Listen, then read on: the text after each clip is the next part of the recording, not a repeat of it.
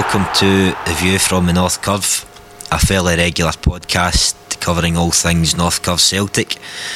I'm your host Kev. I'm joined as usual by Tony and by Connor. This is episode 2 now of our wee Green Brigade sort of special that we're doing. Just a big thanks to everybody for tuning in again, and I hope you all enjoyed episode 1 that was released there, where we sort of gave everybody a wee insight into the early days of the Green Brigade, how things all came about. We left it when we were sort of in the ground. Myself and Tony spoke a wee bit about how we got to there, and for this episode we're going to be going on for there, telling everybody, you know, how things developed, how things went on, and how we eventually got to where we are just now in the safe standing area, in the real seating area in the North Curve. So again, just a big thanks to everybody for tuning in. What we'll do is jump into a wee quick break and come back, and myself and Tony will bore you all to tears again. Cheers.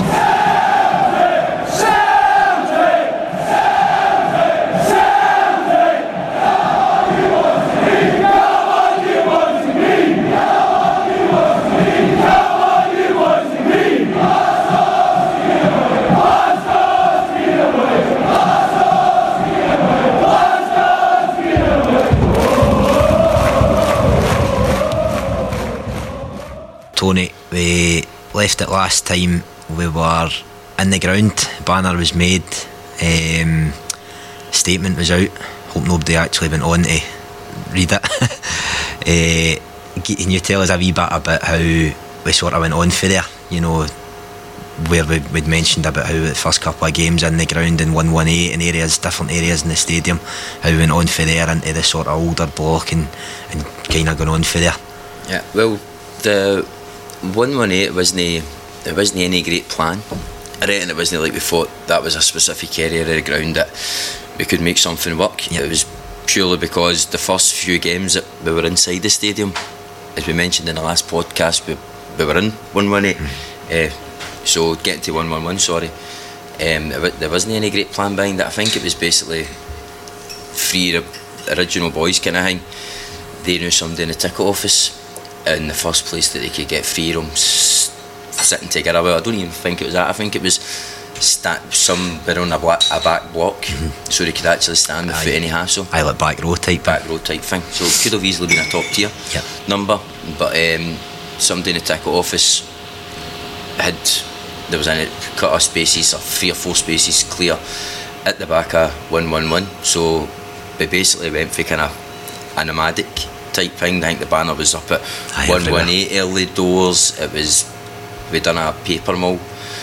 One of the first games we were at Celtic Park, it was the If Being Irish Means You're Guilty. Yep. Remember that? Guilty one in so LA. The group banner was up basically where the Kano kids are now. Oh yeah, aye. So I can't quite remember exactly when, but I know that the 3 boys, they got their tickets first. You were still... I was still in 143, mate, where I got my season book in 95 for the stadium opening, so I was always in the same space all the time. But once they got in that area, I was just making my way over with the rest of the boys that were all kind of involved there. So we were just kind of going up there, and the guys running about that area were mint it was. They were spot on, you know what I mean? They weren't really into your style of support and all that, but I suppose it was maybe a wee novelty for them, having 10 bodies up there singing away, and we weren't really doing anybody any harm, you know what I mean? We were just up there having a laugh ourselves, and there was no great plans for what we're kind of got to know. It was basically us just, our aim was always kind of, we're going to be an away type group. I think it actually says that in the statement, that we wouldn't be able to do it at home because we didn't think there'd be any sort of chance of Celtic Guinness because obviously we're opening statement, we kind of nailed our colours to the mast about what we were into, so we thought there's not a hope in hell that Celtic would accommodate us. So it was basically just be stealth, try to get people moved up, and that was basically it for the first couple of seasons. There was nothing really major. You know what I mean? The group was improving tifo wise, and we were getting dribs and drabs in, but they weren't always getting to the backer. 1-1-1. It was getting sort of halfway up. Do you remember it was like, I think it's actually quite, it was 3 and then it was like the wee kind of the wee sort of wedge bits bit, at the bottom kind of thing. Aye. So you were getting 2 people there, 1 person there, somebody in 1-1-2. Yep. They were jumping in, so slowly but surely we kind of got everybody in the vicinity kind of type thing. Aye. That's exactly it. And it was just a case of going up. But as it says, if people are on YouTube and different stuff like that, they'll see some of the kind of earlier the nights old in the books. first. If you're going for 2006, probably didn't start getting people at the back of our man to maybe 2007. So you're talking, there was maybe two year. Yep. I just no much bodies, mate. Really, to be honest. 2009 under Mowbray, that would have been. Yep. I don't think Kings had went shit yet under him. That was a wee bit later on. But I can mind in about October time, early doors in the Cup, we had a game against Hearts. Midweek game. And there's actually a video on YouTube. It's quite a famous one, isn't it? The video. That's one of our kind of earliest ones. And for that game, I think that was one that we first tried to get people kind of congregating up to the back area. But after, and we obviously thought that was amazing, that was us going to kick on for then. But if you kind of remember after that one, it was we done the trophy going down the pan banner, which had a lot, and obviously John Reid had came in, so the banner was kind of famously upside down, which if we're doing another episode about different stages of the group, we can talk about that kind of thing. But obviously the banner was upside down because of John Reid, the visual sign of distress goes back to the Pirates and fucking ship and sail and all that. We could go into that for ages, but so we kind of had that. So the John Reid stuff, I think we done a cut of like the Bloody Sunday banner. That was that year, and I think that same game we had the banner. We'd been having troubles with the club kind of thing, nothing major, but it was problems with the stewards and different stuff like that. So we done the banner of Reid with the snake, the body of the snake with the keys and the wee guy hanging up in his lip. I think it was, the message was something like 12th man PLC don't give a damn, or something like that. So for them, that was when we were having problems with the club, know what I mean? But we weren't really making any headway at Celtic Park in that section. But it was that season, near the end of it, we had the Youth Cup semi-final first against Livingston. Because the main stand, and that was how because we weren't going to 1-1-1, because we went to part of the main stand and everybody could pay in, that was where we could gauge how our numbers were. And we had, I couldn't even tell you more, but it was a right few hundred, I would imagine. And then obviously we went through that game and we played the final against the Huns at Hampden. Now obviously we'll kind of know, but just in case people are listening don't know, that was the game Celtic to give the free game of the season. So it was ticket against Alkmaar. And it was like a couple of thousand or whatever it was. I think it ranged between 900 to a couple of thousand was the thing was for the attendance. But we had the choreo for the Brazen Heat to the game. That was the first time we'd ever done that, and like the highest estimates people says we had on that was 800-900. So I think that was when we realised that fuck, we've got a kind of monster on our hands here. And I think Celtic realised that we've got to do something, especially off the back of all this sort of John Reid stuff and that as well, because as you say, we were having issues with him, but we just couldn't get people in. But people were starting to migrate, and it was getting fucking really overcrowded up the back, and it was getting, we didn't think it was dangerous, but for a safety perspective it was dodgy as fuck, because you had somebody standing on a chair, somebody in front of them, people in front of them. When we scored, it was bedlam, chaos, you can mind, know what I mean? So I think we Celtic realised that the numbers that we were pulling there, I think they kind of thought, you need to do something, something's going to get done. And were you involved with the first talks for the block? No, not the first. I was in the group, but just I think Bertie was one of the was involved with it, but they had spoke for a couple of months regarding the block, but there was nothing concrete. The season finished, and we went away to San Paolo for I think it was, that wasn't a tournament, it was the you know Sam Powley's anniversary or something? Oh, so it was. Remember so we it was, had aye. congratulations and all that kind of thing. And when we were in Hamburg, that was when we got the message that Celtic had gave us a block. Obviously Mowbray had got the bullet. Yep. Lennon had come in for the semi-final and the last games kind of thing. He says about bringing the thunder and all that, and whether the kind of, when he was actually stars aligned kind of thing, but whether what he was trying to push and the numbers we were pulling and they couldn't control us, then everything just kind of fell together a bit. And that was when they must have thought, right, we've really got to try to maybe control this somehow. And that was when 2010-11 season, and that was when we got the first block at 1-1-1.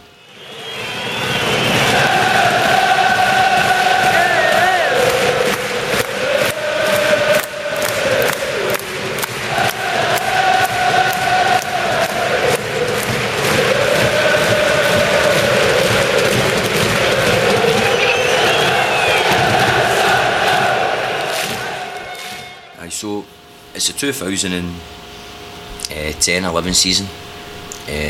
Neil Lennon's in. We've got this middle block at the back of 1-1-1. I think the first game that we were at was against Braga. We had the Hail display. That was the scarves. Kind of scarves with Hail. And anyway, but obviously, if this is a podcast about safe standing, we kind of don't want to go into the ins and outs of different stuff like that. You know what I mean? We can do that in different podcasts. Just before, maybe we kind of here or right kind of thing. But that obviously did help the group a lot, because we were doing like Jockstein actions and all that, and we were doing full stadium huddles. That time's better, wasn't it? I was when we were first starting to get the end-to-end chants and different stuff. So even though in the few years prior to that people knew about the group because of the displays, I think that season was when we kind of put our stamp on Celtic Park, you know what I mean? The chants wise and different stuff like that, and bringing in a whole different kind of culture to the rest of the support, and not just do we all the huddle and all that we took off. Basically that was it, mate. So like, even though we were having that success that way, it wasn't stopping issues with Celtic. You'll know we were only in the section a couple of months, and they were straight away they were sending out letters about standing, which we says to them we would be standing in the block, and they says to turn a blind eye to. But then it was standing, it was lateral movement, it was waving flags aggressively. The cops mental when it's mental when you trying hang to get back in. It was constantly. I think there was letters getting sent out every month to the people in the block. So I don't know whether Celtic thought we'll give him that area, and that's going to be the end. They'll toe the line a wee bit more. But obviously there was still, we'd only had that wee section, so the migration didn't stop. Regardless of how many stewards they put in, there were still people who were trying to barge in. We were only going to budge on the way we were going to support. Maybe we got a wee bit bolder with the no, that's maybe talking shite. Probably didn't get bolder with the revs, because we still done the revs at the back of 1-1-1, but maybe we were a wee bit louder. People recognise for definitely. But songs we're bringing back in that you, because maybe under a Neil you maybe heard odd Go On Home and different stuff, but you didn't really hear many revs at Park, you know what I mean? So I think that was a wee bit of an eye opener for them as well. But as we say, for the 2010 right up to getting a safe standing, there was constant problems with the clubs. I think the club, we had, prior to them giving us that block, we had been asking about safe standing, but I think it was more pipe dream stuff. It was in one ear out the other, wasn't it, most of the times with Celtic? In 2010, it's when we got to section, that it was kind of, the Celtic did commission some sort of study, but it wasn't with us. It was with, I'm not 100%, but I think it was with the Celtic Trust or some sort of association. I think we were kind of in the bad books we're in. So I don't know whether they were planning to maybe do a safe standing section, but have it maybe somewhere kind of else, PC type friendly. I don't know if that was a game. Fuck knows, to be honest, mate. But I know that they did commission that, and we were kind of out the loop. But as we says there, for 2010 up to, we did get a safe standing. Their issues didn't cease. So I think that they fought. Even materials and stuff, getting it through, like tifo materials, getting them through the gates with stewards. There's times that we had tifo plans for derby games, and you spent like cut a grand in manures and different stuff like that, and they were stoked with it. And there was all the hassle with the stewards as well. People in charge of the section or in that area, they were found out they were loyalists and different stuff like that. And all that, I know. But then also you had, because they were obviously stewards and different boozers in the town. Yeah. There was trouble outside. They were trying to bully some of the boys in the hangman, and you were going to different boozers and seeing when they worked, and it was all spilling out outside. So it was getting a bit hairy with few boys, you know what I mean? But I can't quite remember when we first got hangman with the Safe Standing. This is when you got a wee bit more involved. I can remember with the sort of the dialogue and all that we had with the club, and as you say, all the constant ongoing issues. It was, they're saying to us, oh, you need to sit down. We're saying, well, it's just ridiculous to even, you have gave us that, original section, knowing fine well what we're all about, how we support the team. It's mad to even suggest, we're going to sit down. But I can remember when we used to go in, and like I said, when Dukey went in, and one of his lines that always sticks in my head during that time was that the club cater for the support, that like to pay an extra wee bit, go in and get their comfy seat, their buying, their programme and their wee pint at half time or whatever, but he's only catering for the supporters that want to create atmosphere, because there was a demand there, not just at Celtic Park, at every support up and down the country. There was demand for standing there, and he was always at them, always, even if it was meetings whereby it was other issues, he was always at them about that. Why don't you look at Europe, look at the other examples, how it works over there. Germany was always a constant kind of example of how well it worked with the safe standing areas. So as you say, we were on at them for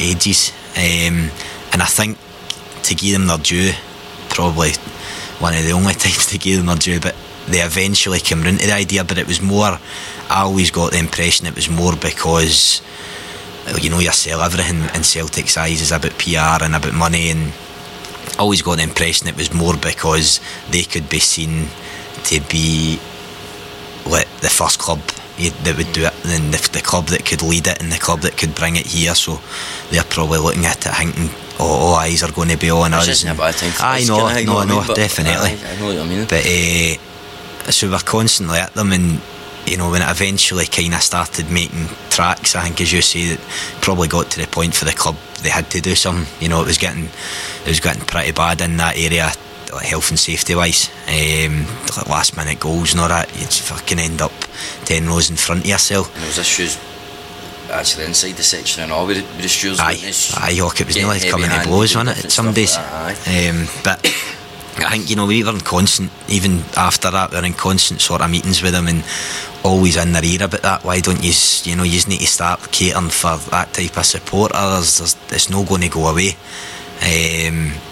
Maybe a wee bit similar to the sort of pyro argument, but as you say there, Lil, that's a debate for another one. That's the kind of thing with no. He says you can't stop him, we won the storm, and he says you can't lateral movement. It's all progression, what I mean?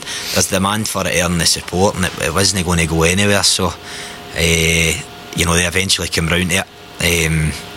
They brought in sort of independent safety experts and stuff. One of the guys, Steve Frosdick, does a lot of work throughout Europe in different clubs, and I think he done work for UEFA and all that. He's a nice enough guy, but pure polar opposite for our thinking. He was just solely health and safety. But they brought him in to kind of see if it would be. You mind he used to walk about the old section with his clipboard and all that, and taking down stuff. And but we went, the club involved everybody, as you said, about the study, and the trust being the ones that were pushing it at that time. They involved everybody. I think it was the 5 main organisations at the time. Was us, the trust, the affiliation, the Irish Association, and the CSA. I used to go to all these wee sort of road shows and demos and all that, but I think we as a group at the time it would obviously would have been brilliant if it happened, but I think we were that used to it just constantly be at loggerheads with the club, but we were just doing what we'd done anyway. And but as I say, I think it just got too much for them. But as I say, I think it just got too much for them. But as I say, I think it just got too much for the club, and eventually they had to do something. they went to Germany. I think, was it Borussia Dortmund they went, sort of, or Munich maybe, if I remember right.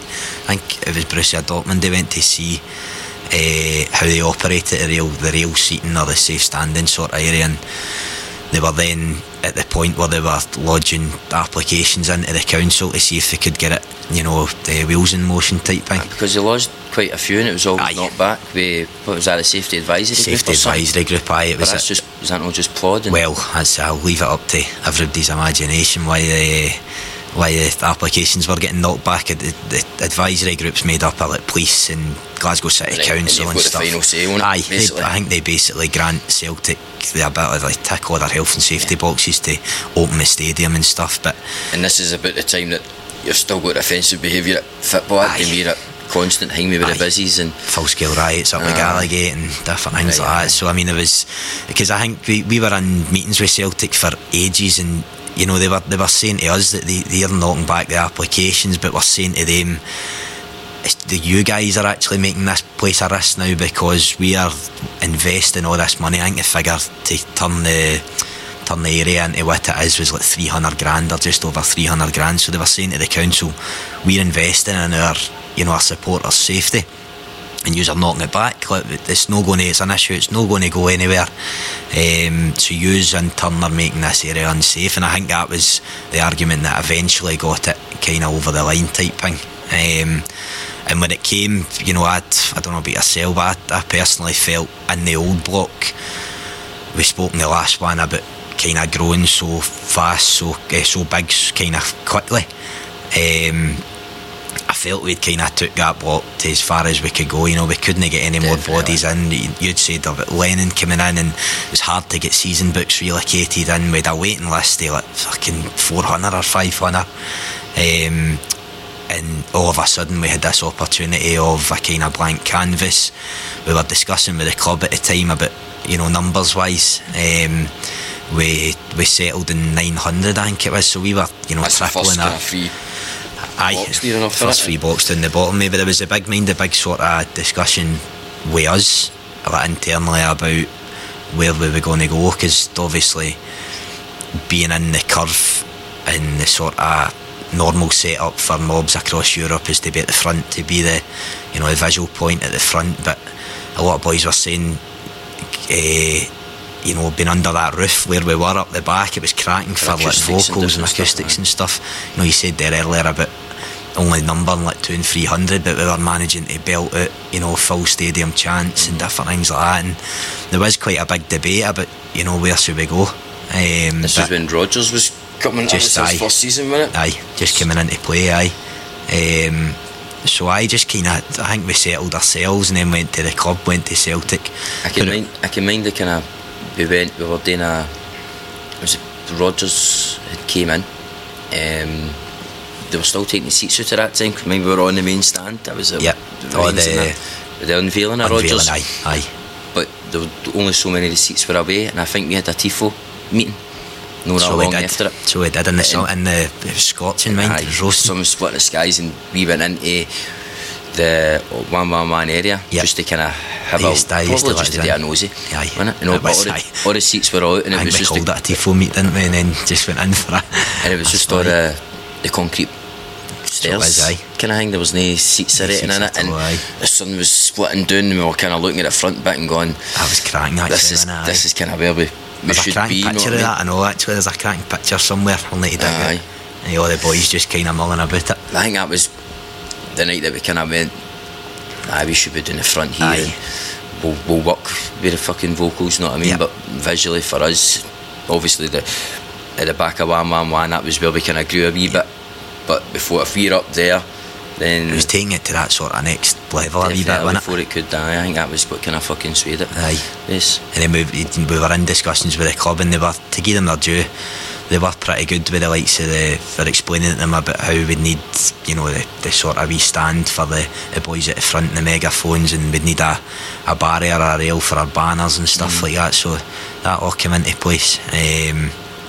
But no, it was brilliant. As we say, we were, for a long time we were just kind of, if it happens type thing with it. I don't think anybody really expected it to happen, but when it came around, it was cracking, really good.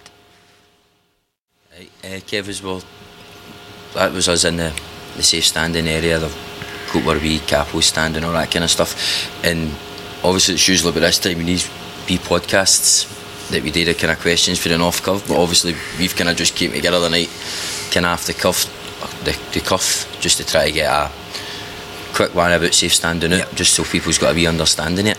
But one thing I think might be interesting for a few people, I don't really know too much myself about it, to be honest, but you spoke about how Celtic went Dortmund and that, and it was just wondering, I think Wolves have got safe standing in now, but is there any, I know there's been different clubs up. There's been loads, mate, aye. See it, but loads. No, is Kilmarnock no just put in safe standing? Aye. Something there? Aye. So is there talk of other ones in Scotland doing it, or are there other mobs doing South talking about it? When it was first brought in, as I sort of said earlier, that was sort of, I think, what the club were loving. You know, they loved the sort of all eyes on them, and you know, everybody kind of watching how, because as we said, demand for it is everywhere. Every sort of support's got it, especially away from home, or away supports have got people that stand, you know, thousands stand for the 90 minutes, but they had guests up every week. You know, see the first kind of fixtures that we were in the standing, they had,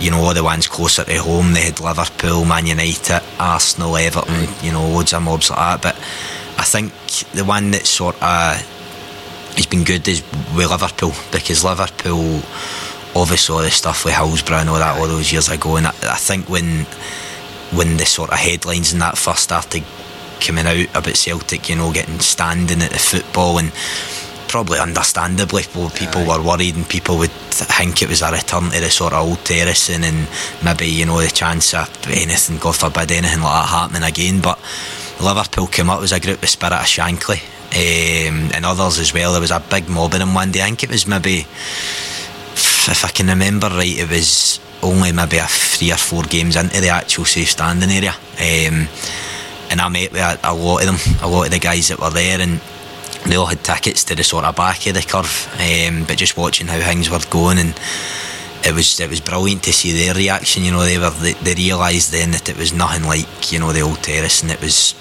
you know, these rails were, it's kind of impossible now, and impossible to have sort of injury or anything like that.